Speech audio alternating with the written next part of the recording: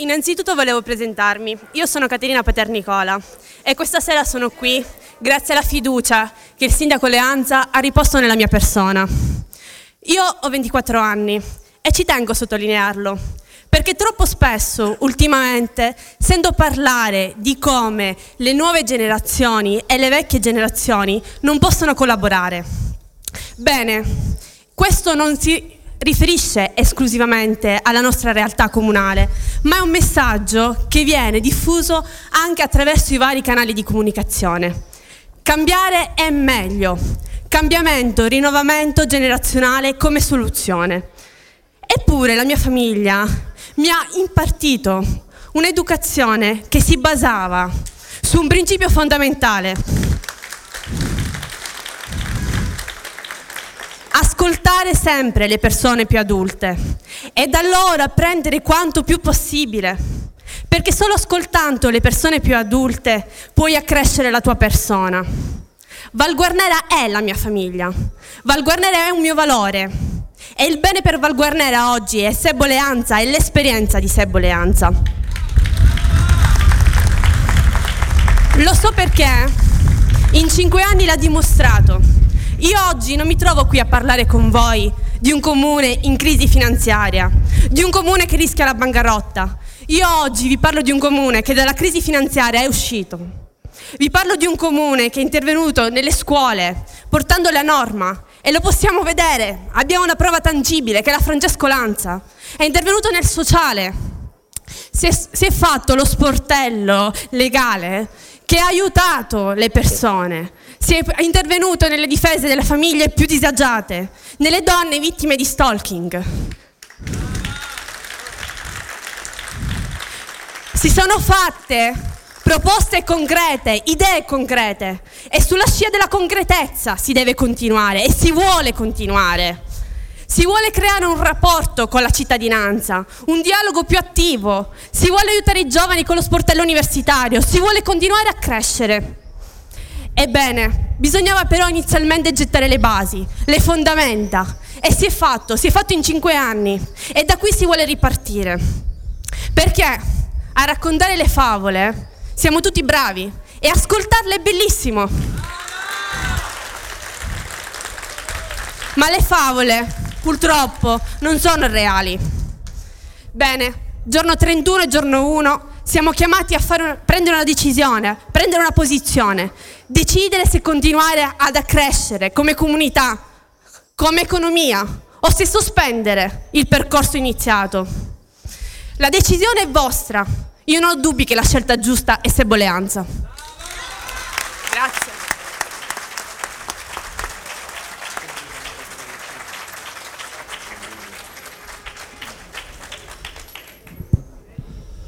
Signori, buonasera. Con il gruppo di Liberamente 5 anni fa non abbiamo voluto accettare di sostenere la candidatura di Sebo Leanza. Non abbiamo voluto accettare di sostenere quella candidatura, allora forse sbagliammo, perché non siamo abituati a firmare cambiali in bianco a nessuno. Dopo, è la nostra storia che lo dice questo. Dopo 5 anni abbiamo visto un risanamento dell'ente, abbiamo visto il lavoro fatto da Sebo Leanza, abbiamo visto il lavoro quotidiano fatto da Giuseppe Profeta, da Eleonora Draià, da Graziella Oliveri, da Nino Santamaria e da tutti coloro che in questi anni all'interno di questa amministrazione si sono spesi. Abbiamo visto il paese che piano piano, nonostante la forte situazione debitoria che c'era, cresceva. Abbiamo visto gli investimenti al cimitero, abbiamo visto il rifacimento della piazza di via Garibaldi, l'antiquarium, il belvedere alla Vasca. Per la prima volta questo paese ha un belvedere. Abbiamo visto la villetta di Contrada Marcato, piazza Barberini. La prossima settimana si inaugura un campo di tennis. E questo è grazie a Sebo e alla forza e alla volontà di un assessore come Giuseppe Profeta. Le condizioni che abbiamo chiesto a Sebo sono chiare. Abbiamo chiesto innanzitutto a Sebo trasparenza. Trasparenza vuol dire 4 assessori al primo turno, 1, 2, 3 e 4 con Giuseppe Capuano. vuol dire non avere scheletri nell'armadio. Trasparenza vuol dire che nessun candidato ha condanne, nessun candidato ha avvisi di garanzia, scheletri nell'armadio, e non le ha né i padri né i figli, nessuno! Perché questa amministrazione in 5 anni non ha mai avuto problemi legali, ed oggi amministrare e risanare e non avere nessun tipo di problema è difficile. E Sebo Leanza ci è riuscito. Queste sono le motivazioni che ci hanno portato a sostenere Sebo. Molti ci chiedono come mai un gruppo di sinistra come il nostro, come quello di Liberamente, oggi faccia parte di una ampia coalizione che ha un sindaco di espressione democristiana ed ha un gruppo di destra come quello dell'amico Fino Caccamo. Vedete, in Sicilia siamo abituati a vedere spesso criminali che si mettono d'accordo. Pensiamo a Cuffaro che ha Re Bibbia e Lombardo che presto lo raggiungerà probabilmente. E allora, così come i malfattori si mettono assieme per sgovernarci, allora è giunto il momento che le persone per bene si mettano assieme senza colore politico per migliorare la nostra società. Lo scommettersi assieme. Diceva Don Milani, un grande sacerdote, che solamente chi tiene le mani in tasca non se le sporca e non risolve mai nulla. Abbiamo scelto di starci, di svoltarci le maniche, uscire dalle nostre mani e lavorare per i prossimi 5 anni a fianco di Sebo. Questo è il messaggio che volevamo dire.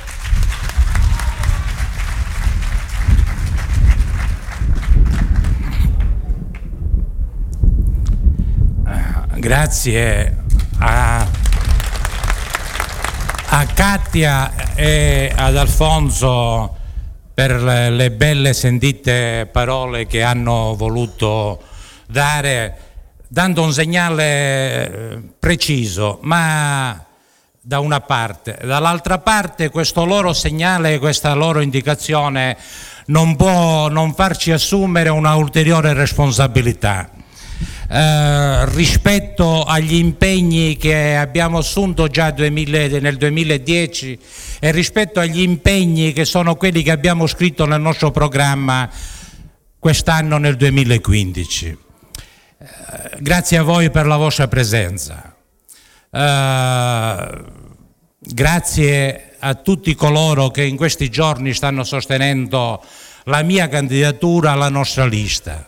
Grazie soprattutto anche a quegli amici che spontaneamente sono venuti a dare la loro disponibilità mettendoci la faccia propria, e grazie a questi che mi permetto di nominare, che sono Fino Caccamo, che è Giuseppe Capuano, che oggi si trova a Torino insieme a un nostro concittadino, Nino Santamaria, per la presentazione del libro. Sicuramente il suo libro saranno visti lì.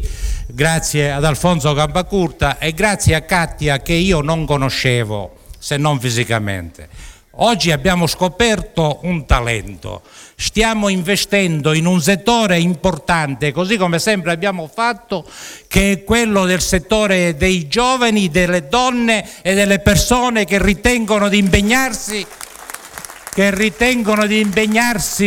nella pubblica amministrazione per discutere, dibattere, sentire e tentare di risolvere i problemi della nostra comunità. Ma grazie soprattutto ad altri 15 soggetti che sono sparsi qua, e lo abbiamo fatto, abbiamo detto loro rimanete là perché quando si fanno i comizi vi è sempre il rischio che le persone non siano presenti, la paura di che comizi è questa. E siccome persone ce ne sono tante, sono belle, invito i consiglieri comunali, i candidati a salire qua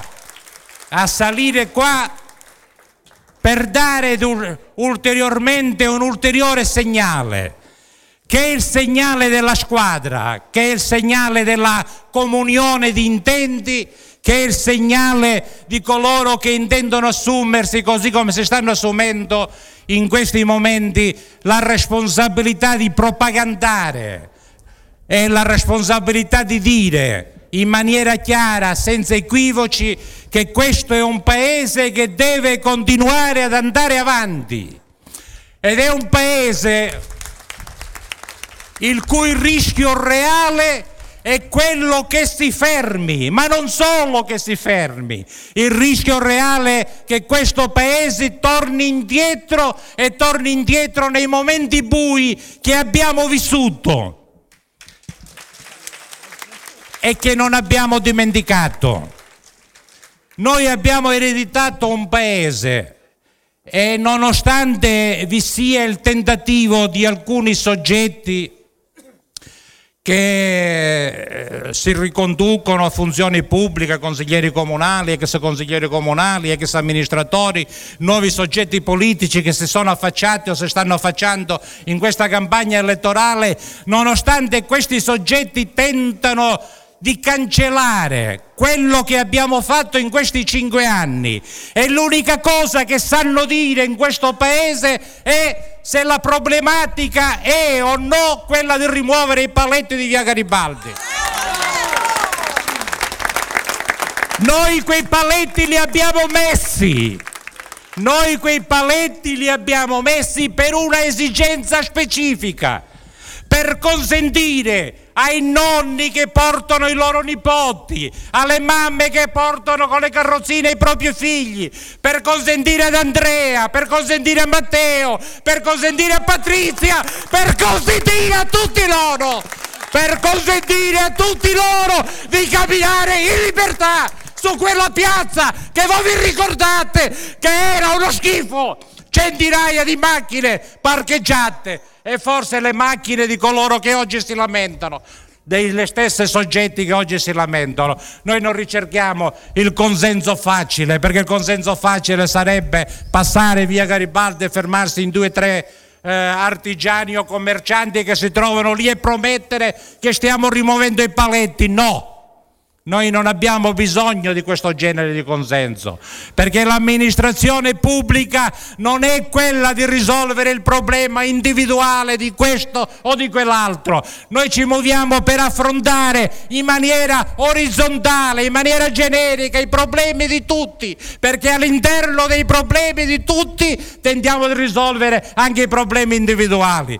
Quindi la finiscono con questa storiella dei paletti, della rotonda. Ma lo avete dimenticato? No, non l'ha dimenticato, lo avranno dimenticato loro, ma non l'ha dimenticato la gente, che quando si arrivava in piazza Garibaldi vi erano decine di macchine parcheggiate là, e quella sembrava un momento di ritrovo di soggetti che stavano dentro le macchine a fumare e a chiacchierare, non consentendo un minimo di ordine, che è quell'ordine necessario e che riguarda soprattutto l'assetto urbanistico e della viabilità del nostro paese. Oggi là si circola liberamente e si circola in libertà, e grazie anche a questo abbiamo recuperato, se voi vedete quell'immagine di quel posto importante che è storicamente anche importante, sul quale noi abbiamo investito pulendo la facciata e mettendo delle immagini, momentaneamente mettendo delle immagini, perché il pensiero nostro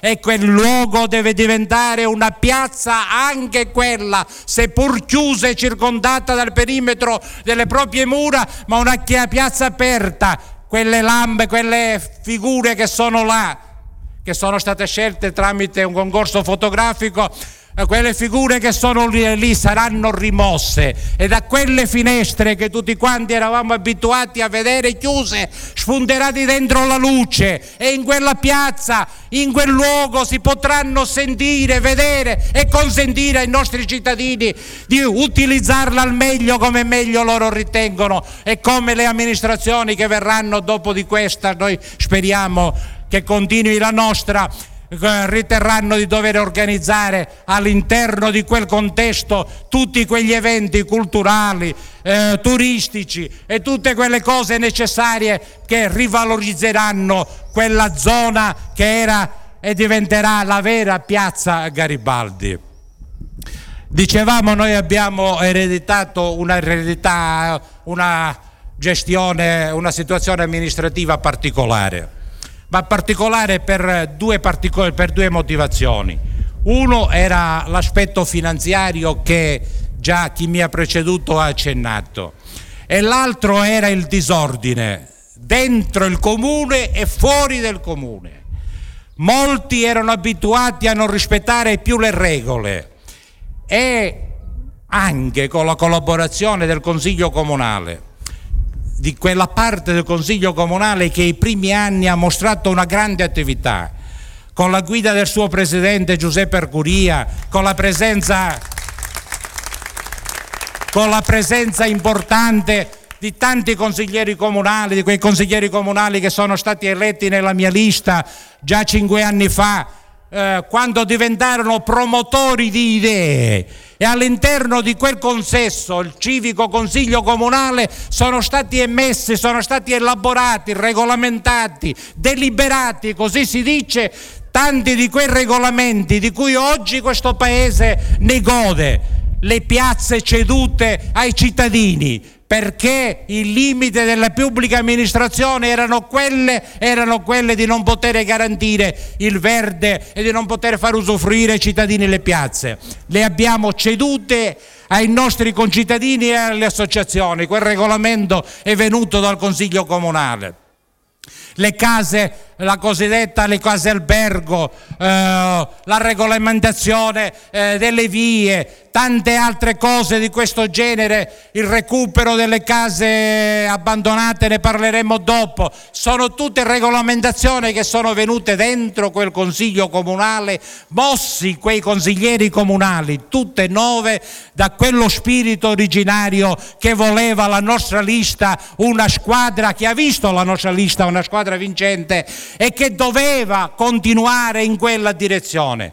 Purtroppo molti consiglieri comunali si sono persi e hanno perso l'obiettivo finale, che era quello di far crescere una classe dirigente, perché molti consiglieri comunali hanno ritenuto di dover percorrere di correre, proprio forse anche perché giovani, di correre in maniera più veloce rispetto agli eventi che si succedevano all'interno del Consiglio Comunale. Abbiamo ereditato un aspetto finanziario particolare.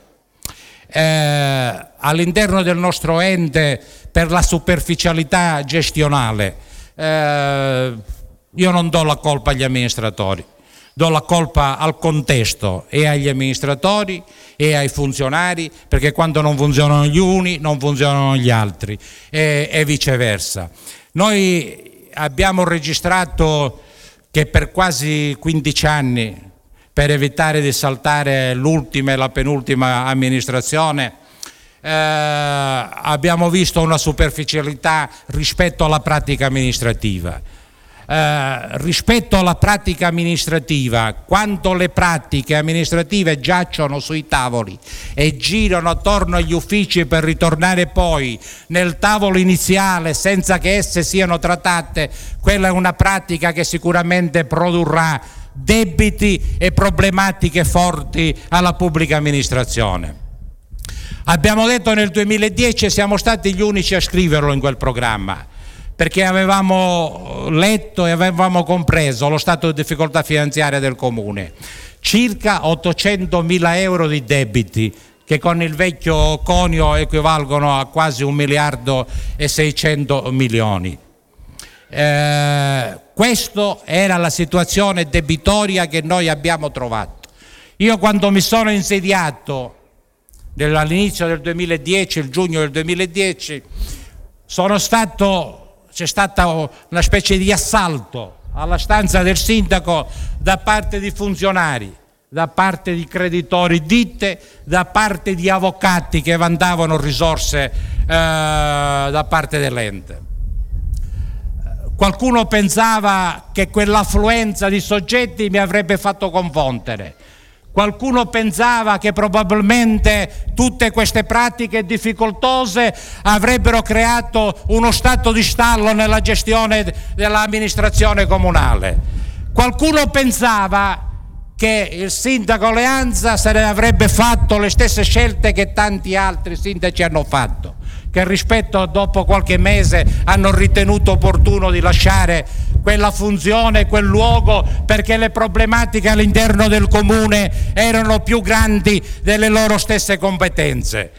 No, noi ci siamo messi insieme agli amministratori attorno a un tavolo e abbiamo deciso una cosa importante: prima la riorganizzazione dei servizi municipali, parlando in maniera chiara ai nostri funzionari e ai nostri dipendenti e dicendo che il nostro obiettivo era mettere in moto la macchina amministrativa, perché se non riuscivamo a mettere in moto questa macchina le problematiche ci avrebbero travolto, e lo abbiamo fatto. Con la riorganizzazione dei servizi municipali abbiamo chiamato tutti i creditori, uno per volta, e abbiamo detto loro una cosa: voi potete vandare il credito, gli interessi di mora, le sanzioni e tutto quanto.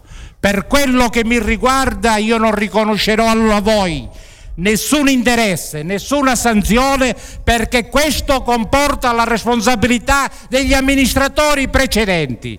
E siccome io sono una persona per bene, ho detto in maniera chiara: non voglio che coloro che hanno amministrato prima di me venga sanzionato da parte degli organi di controllo di tipo amministrativo, di tipo contabile, se volete di tipo civile o anche penale.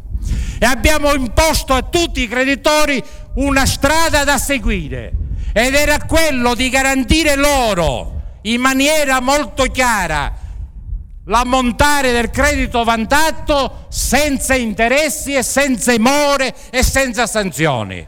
Hanno compreso la serietà dell'interlocutore, perché le stesse cose qualcuno aveva detto prima, qualche anno prima, e non è riuscito a mantenere queste cose. Con la collaborazione anche del Consiglio Comunale abbiamo istruito le pratiche, le abbiamo portate tutte là, e il Consiglio Comunale, nonostante le difficoltà, nonostante alcune titubanze di alcuni amministratori, siamo riusciti a convincere loro che la strada migliore è proprio quella di sanare queste cose.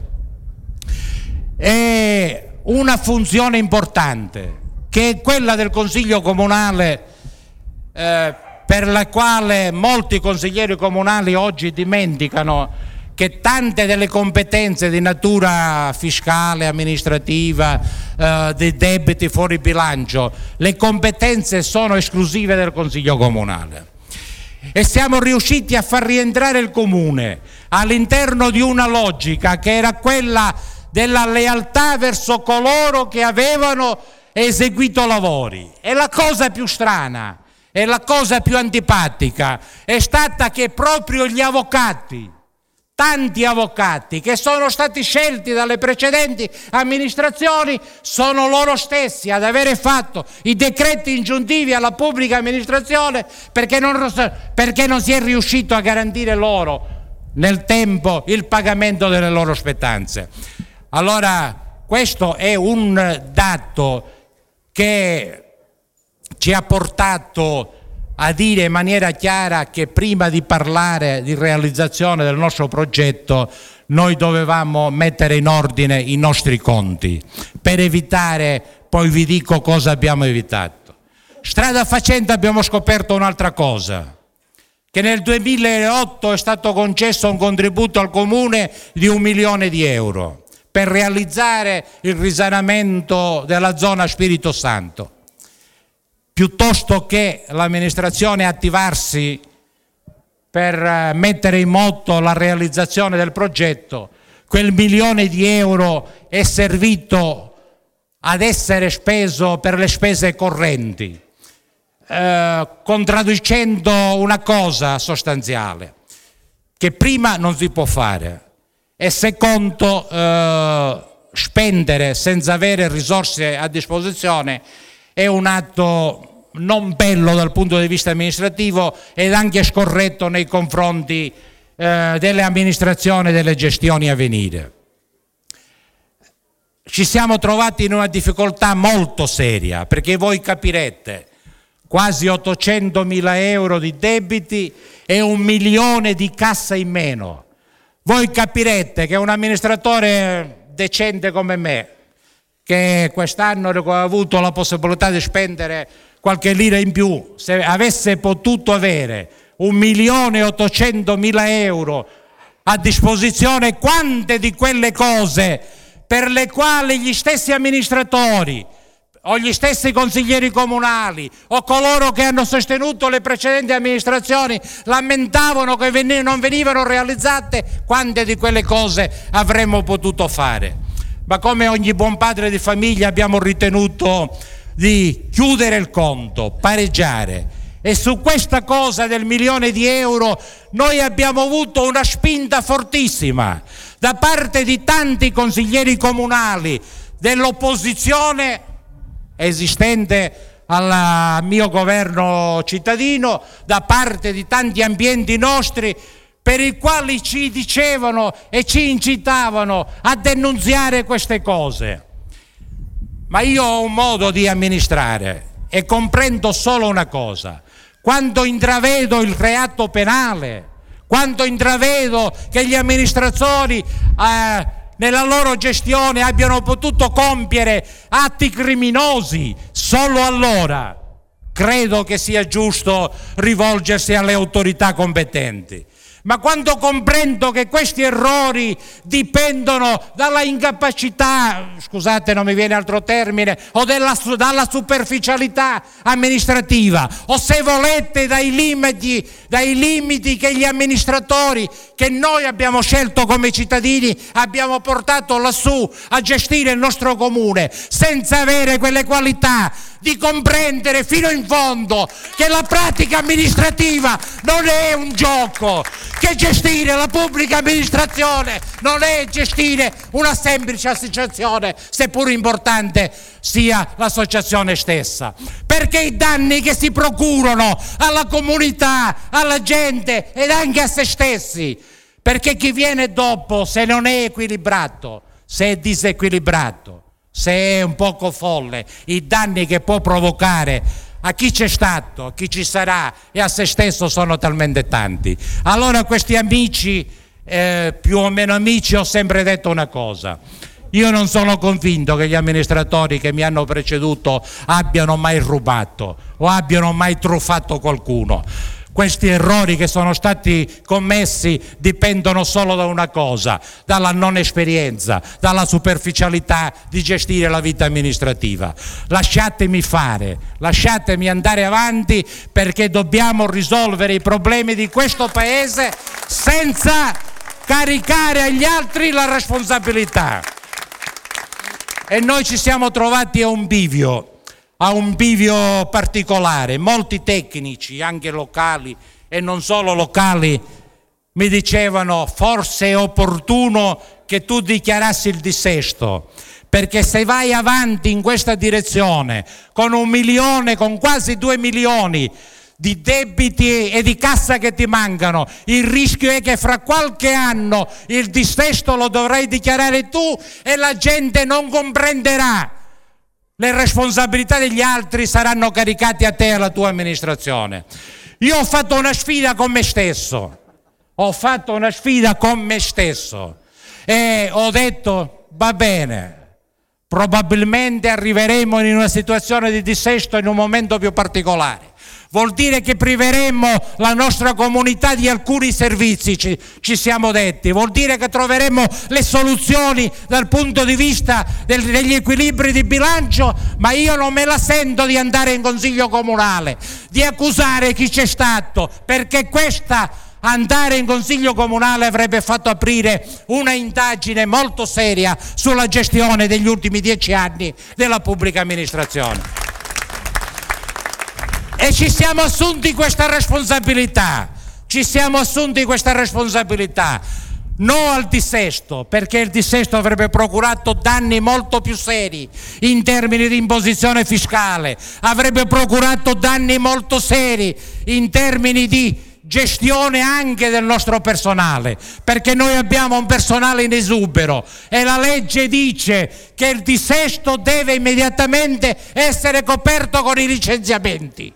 E noi abbiamo un personale precario e il dissesto dice che bisogna licenziare prima di tutto i precari.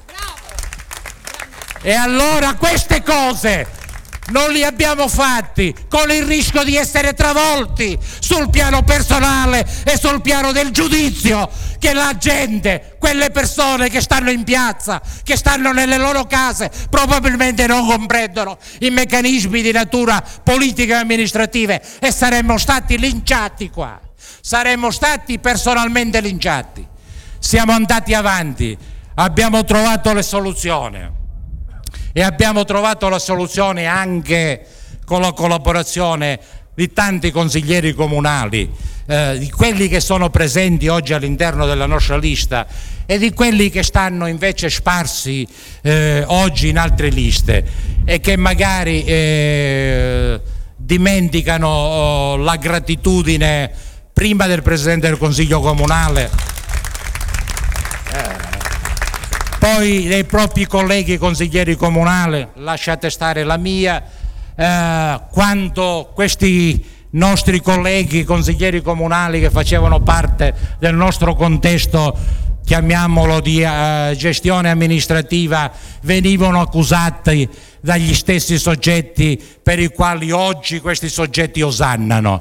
E quando questi stessi soggetti li criticavano per le loro assenze, per lo svolgere un'azione assente e come si può dire, disinteressata all'interno del Consiglio Comunale, e quando questi soggetti chiedevano le loro dimissioni proprio perché erano assenti, si alzava Arcuria, si alzava Gaggebi, si alzava Speranza a difenderli. E questi non meritano ingratitudine, perché le campagne elettorali, io ne ho fatte tante, durano 15 giorni, 20 giorni, ma il giorno dopo dobbiamo essere tutti quanti a incontrarci e a guardarci con la serenità con la quale facciamo tutti quanti. Dicevo la problematica di natura finanziaria, credo che sia chiara a tutti, e lo è chiara a tutti, sapete perché?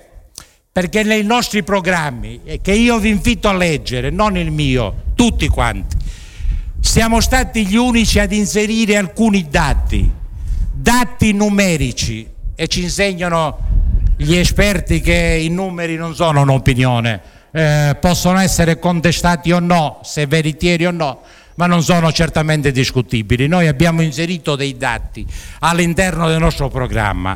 Il nostro programma girerà per le case dei nostri concittadini nei prossimi giorni, e vi invito a leggerlo. E abbiamo detto in maniera molto chiara questa situazione così come io ve l'ho espressa.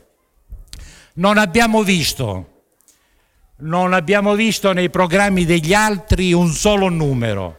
Abbiamo letto semmai un'elencazione di cose da fare.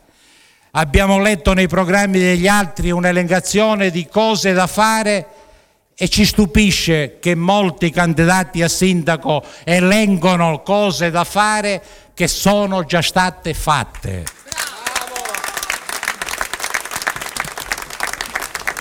Il che significa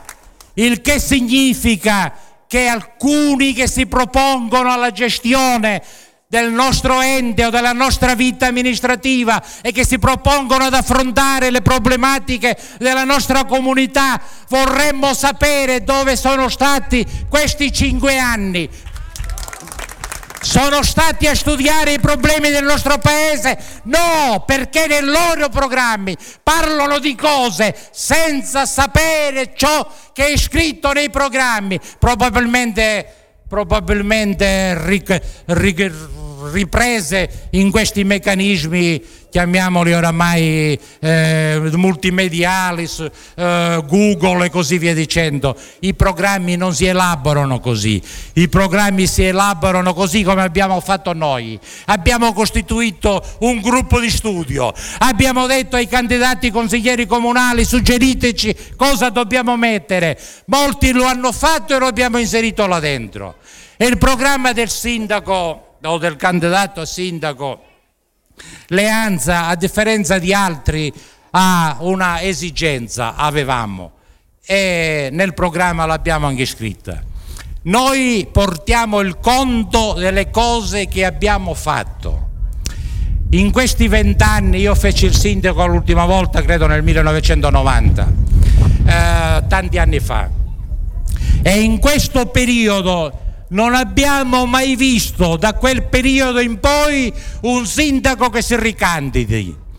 E allora questo deve fare sospettare una cosa, ed abbiamo verificato un dato, che il sindaco che usciva dava l'opportunità alla opposizione di essere rieletto. C'è stato sempre questo scambio, se ci state attenti è stato così, il che significa sostanzialmente una cosa, che gli amministratori, quelli che amministrano, hanno il dovere di rendere il conto ai cittadini sulla gestione amministrativa, e noi lo abbiamo fatto inserendo nel nostro programma, abbiamo detto coniugare il passato con il presente e proiettandolo nel futuro. Abbiamo inserito nel nostro programma le cose che abbiamo fatte, che sono tante, importantissima questa del miracolo economico, importante perché ci ha consentito, seppur nei sacrifici dei primi anni di gestione amministrativa, iniziare a capitalizzare negli ultimi anni. Negli ultimi 2 anni siamo riusciti ad avere una possibilità economica in più, e insieme alla programmazione che abbiamo avviato abbiamo iniziato a far vedere fuori quello che siamo capaci di fare. Alfonso elencava alcune cose. Io non ve li elenco perché voi li vedete e perché siamo perfettamente convinti che i cittadini di questo paese, che noi cittadini di questo paese, oltre che a polemizzare sulle cose inutili, nel momento in cui stiamo a casa, attorno alle nostre famiglie, attorno ai tavoli, laddove si discute senza la pressione della piazza, siamo perfettamente convinti noi che in quel momento l'analisi diventa seria e completa, e in quel momento il cittadino elettore poi sceglie il candidato che deve votare e i candidati al Consiglio Comunale che deve votare. Se noi dovessimo valutare alcune cose,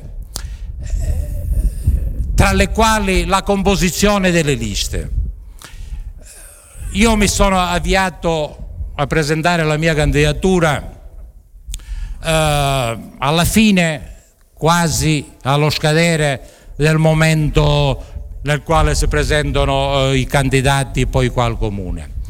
Questo dato ha messo in evidenza una cosa, ed ha messo in evidenza il fatto che tanti gruppi di persone hanno ritenuto di muoversi in piena libertà, candidandosi in un luogo piuttosto che in un altro, passando un giorno con il candidato Internicchia per andare poi con il candidato Dragà o viceversa. Abbiamo visto un girovagare di candidati al Consiglio Comunale senza che questi andassero a comprendere e a capire se sposavano una idea, un progetto, o andavano alla ricerca di collocazioni nella parte più sicura, perché la valutazione che ogni esperto della politica o candidato uscente o consigliere comunale uscente credo che abbia fatto è stata quella di dire: vado a collocarmi in un posto all'interno del quale posso vincere, o semmai posso arrivare il quinto o il secondo per poter continuare ad essere presente in consiglio comunale. Molti nostri consiglieri comunali ritenevano, e si era messa questa vocetta artatamente in giro, che Leanza non avrebbe presentato alcuna candidatura propria, per 2 motivi: perché Leanza si era convinto che aveva fallito il suo progetto politico, perché tutti i consiglieri comunali che stavano con lui oramai erano tutti in giro a cercare collocazione. Forse si è fatta una epurazione naturale, nel senso che ognuno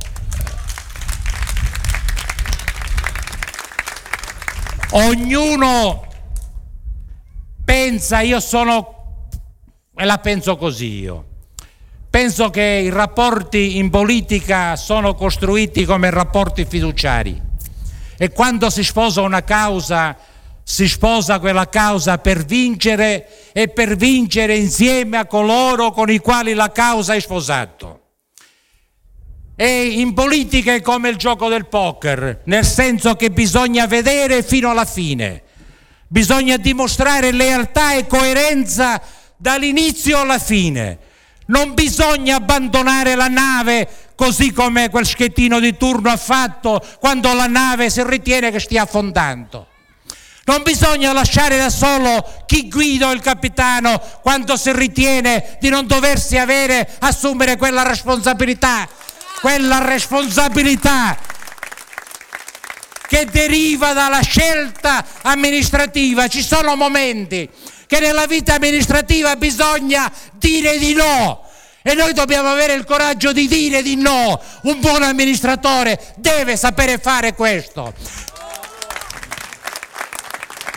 E tanti di questi amici, tanti di questi soggetti che hanno detto di no là dentro, il giorno successivo in piazza hanno nascosto le loro teste, così come fanno gli struzzi, dicendo: ah, non c'entro io, c'entro il sindaco. Vorremmo chiarire una cosa: esistono competenze del sindaco, esistono competenze del consiglio comunale. Quando si parla di tassazione, ve lo dice uno che la materia la conosce, e lo dovrebbero dire anche gli altri. Sulla tassazione il sindaco non ha nessuna competenza. Sui bilanci il sindaco non ha nessuna competenza, perché le competenze specifiche sono attribuibili ai consigli comunali e le scelte che fanno i consigli comunali in ordine anche e soprattutto agli equilibri di bilancio, alle imposizioni fiscali, alle spese, in che modo devono essere spese le risorse, sono scelte che fanno loro. E li fa il sindaco o li propone il sindaco quando il sindaco ha una maggioranza in consiglio comunale. Negli ultimi 2 anni questo sindaco non ha avuto più la maggioranza in consiglio comunale e questo sindaco, la sua amministrazione, non ha mai effettuato una proposta propria da portare in consiglio comunale in ordine alle competenze del consiglio comunale, per 2 ordini di motivi. Uno, per rispetto verso il consiglio comunale, perché non avendo la maggioranza sono i consiglieri comunali che avevano la maggioranza là dentro a decidere, e poi perché le responsabilità delle scelte in quel caso se le dovevano assumere i consiglieri comunali.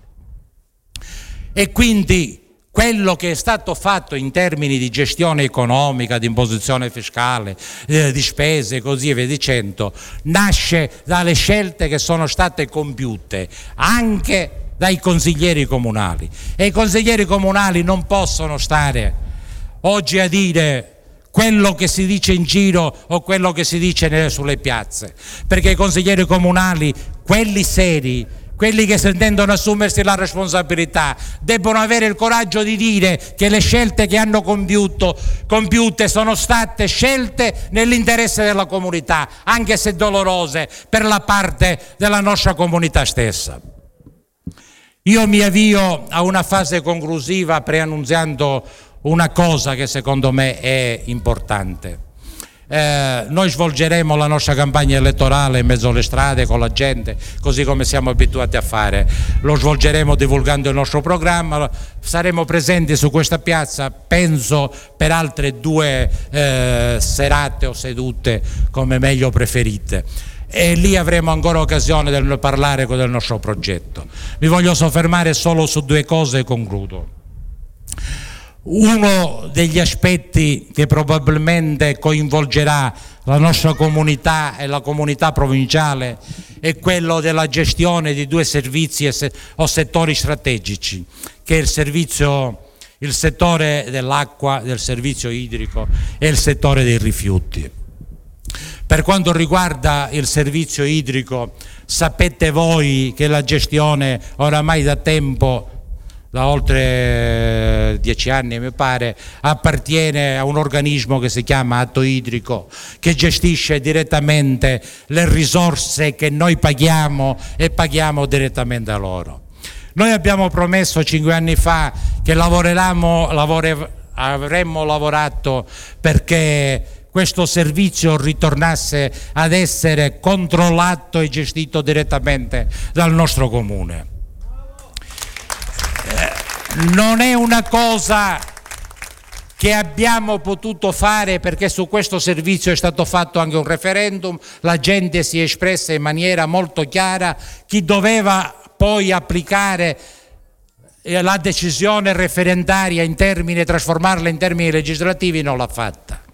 Noi stamattina abbiamo partecipato a una manifestazione qui a Troina che ancora rivendica da parte di alcuni sindaci, da parte dei comitati civici, da parte di molti cittadini, la forte necessità che il comune controlli in maniera diretta le risorse che vengono destinate alla gestione del servizio idrico. Noi abbiamo partecipato per dare testimonianza che noi intendiamo muoverci in questa direzione e chiediamo alle autorità regionali, ma chiediamo anche al governo nazionale, che in questa direzione ancora non si è espresso, ma in maniera particolare a quello regionale, che inizi ad adeguare la propria legislazione perché anche questo settore ritorni ad essere gestito dai comuni. Passiamo a quello dei rifiuti. Voi ricorderete, ma non voi che siete qua perché siamo tutti quanti interessati a sostenere questa battaglia, lo ricorda l'intera comunità. Noi abbiamo ereditato nel settore dei rifiuti, voi ricorderete che nel 2010 i rifiuti sparsi in questo paese coprivano i cassonetti e arrivavano sotto le nostre case in maniera così diffusa perché tanto era il disordine che noi abbiamo ereditato anche in questo settore. Con una buona capacità di attenzione e di ascolto siamo riusciti a ridare un ordine anche a questo, alla gestione del servizio della raccolta dei rifiuti. E lo abbiamo fatto su 2 fronti, uno sul piano locale, garantendo ai nostri operatori una cosa essenziale, che era lo stipendio e la certezza del posto di lavoro. Una cosa che peraltro altri non erano stati capaci di garantire. La precarietà del posto di lavoro, il dubbio di avere la certezza e l'assenza della retribuzione mensile. Noi abbiamo trovato qua i nostri operatori che vantavano crediti anche loro di 3, 4, 5 mesi di arretrati. Oggi abbiamo riportato alla normalità questo, ma abbiamo non chiesto, da loro spontaneamente è venuto un modo di attenzionare il servizio di gestione, di raccolta dei rifiuti, di attenzionarlo in maniera particolare, e oggi noi possiamo dire di avere un paese pulito. Lo possiamo dire gridandolo, abbiamo un paese pulito per questi motivi, per l'impegno della pubblica amministrazione e perché gli operatori che si muovono all'interno di questo servizio non guardano più nei 10 minuti, nel quarto d'ora, perché gli operatori di questo servizio sono nostri concittadini e loro sanno che da loro dipende anche la pulizia del nostro paese. Ma vorrei sorvolare questo aspetto e inserirmi immediatamente su un altro aspetto. La gestione dei rifiuti. In provincia di Enna abbiamo scoperto solo da qualche anno che ha creato un debito di oltre 180 milioni di euro.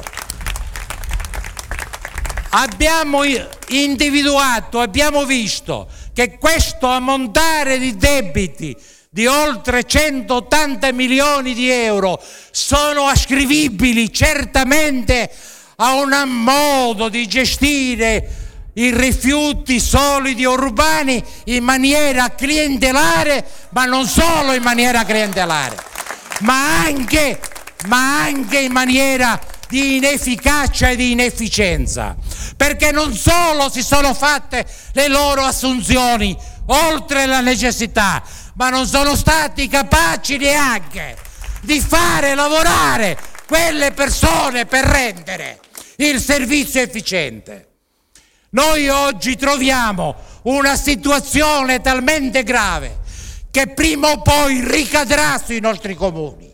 E se ricadrà sui nostri comuni, ricadrà su di voi, su di noi, sulla nostra comunità. Siamo riusciti, i sindaci di questa provincia sono riusciti nell'arco di qualche anno di smantellare un sistema. Siamo riusciti a non fare più quello che si faceva. I presidenti dei consigli di amministrazione o dei collegi di liquidazione venivano designati fuori dall'assemblea dei sindaci e da stanze oscure, segrete, laddove gli stessi soggetti sempre e comunque segnalavano i nominativi, quei nominativi che poi hanno creato questo stato di dissesto e di disastro.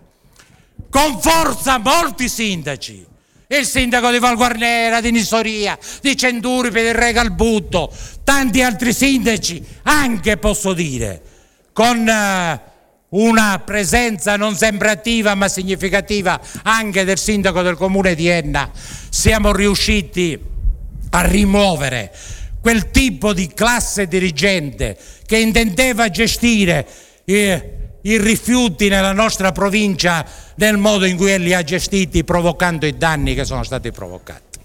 Siamo riusciti a invertire questa tendenza, e la cosa che più mi gratifica è che in questo paese la classe dirigente, che non ha rispetto neanche di quei soggetti che si muovono nell'interesse della comunità e nell'interesse delle istituzioni comunali, siamo riusciti a individuare un gruppo e un blocco di sindaci che insieme tutti quanti hanno individuato uno di loro per rappresentare l'intera provincia.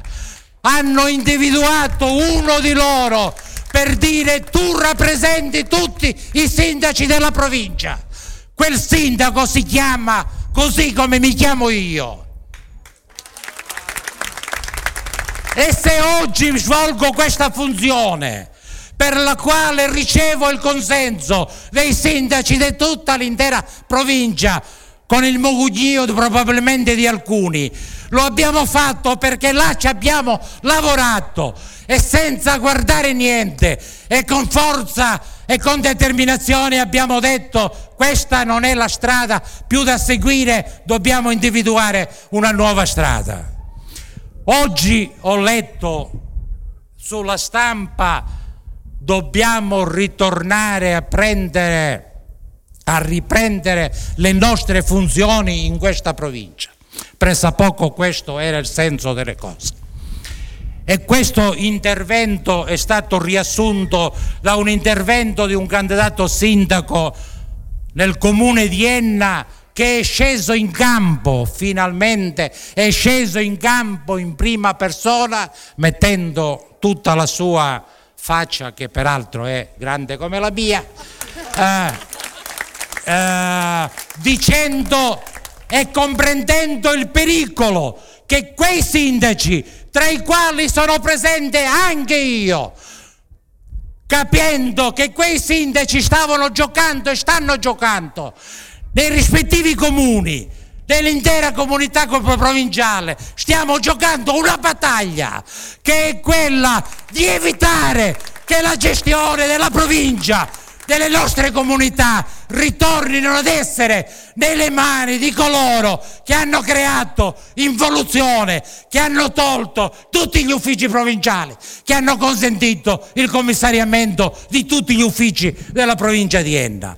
Ha capito questo candidato a sindaco che la battaglia è questa, ed ha capito ed ha messo in movimento anche in questo comune una battaglia che non è finalizzata a eleggere il sindaco del suo partito, ma semmai è finalizzata ad evitare che non venga eletto Sebo Leanza candidato a sindaco, perché sa perché loro sanno, perché tutti sanno che la battaglia che noi stiamo compiendo in questo comune non è solo quella di gestire la vita amministrativa del nostro comune, ma è quella di andare con autorevolezza a rappresentare le istanze della mia comunità, della nostra comunità, perché qualcuno vuole che siccome Val Guarnera insieme a Piazza Armerina rispetto a tanti altri interessi vuole trasformare questo paese come il confine della provincia di Enna o dell'ex provincia di Enna, noi diciamo no. Ed è una delle motivazioni che mi vede impegnato in questa campagna elettorale, perché sanno loro che in quei tavoli laddove si decide ci vanno le persone che sanno decidere, che sanno combattere, che non hanno paura né delle intimidazioni, non hanno paura né delle minacce, non hanno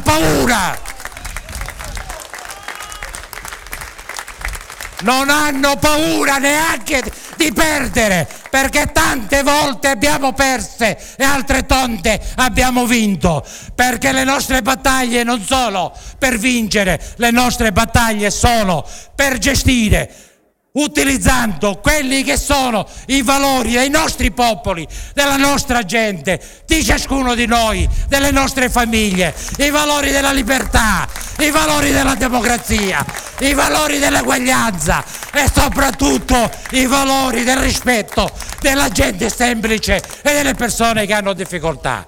Noi continueremo, ho concluso, grazie a tutti quanti voi e cominciamo questa campagna elettorale.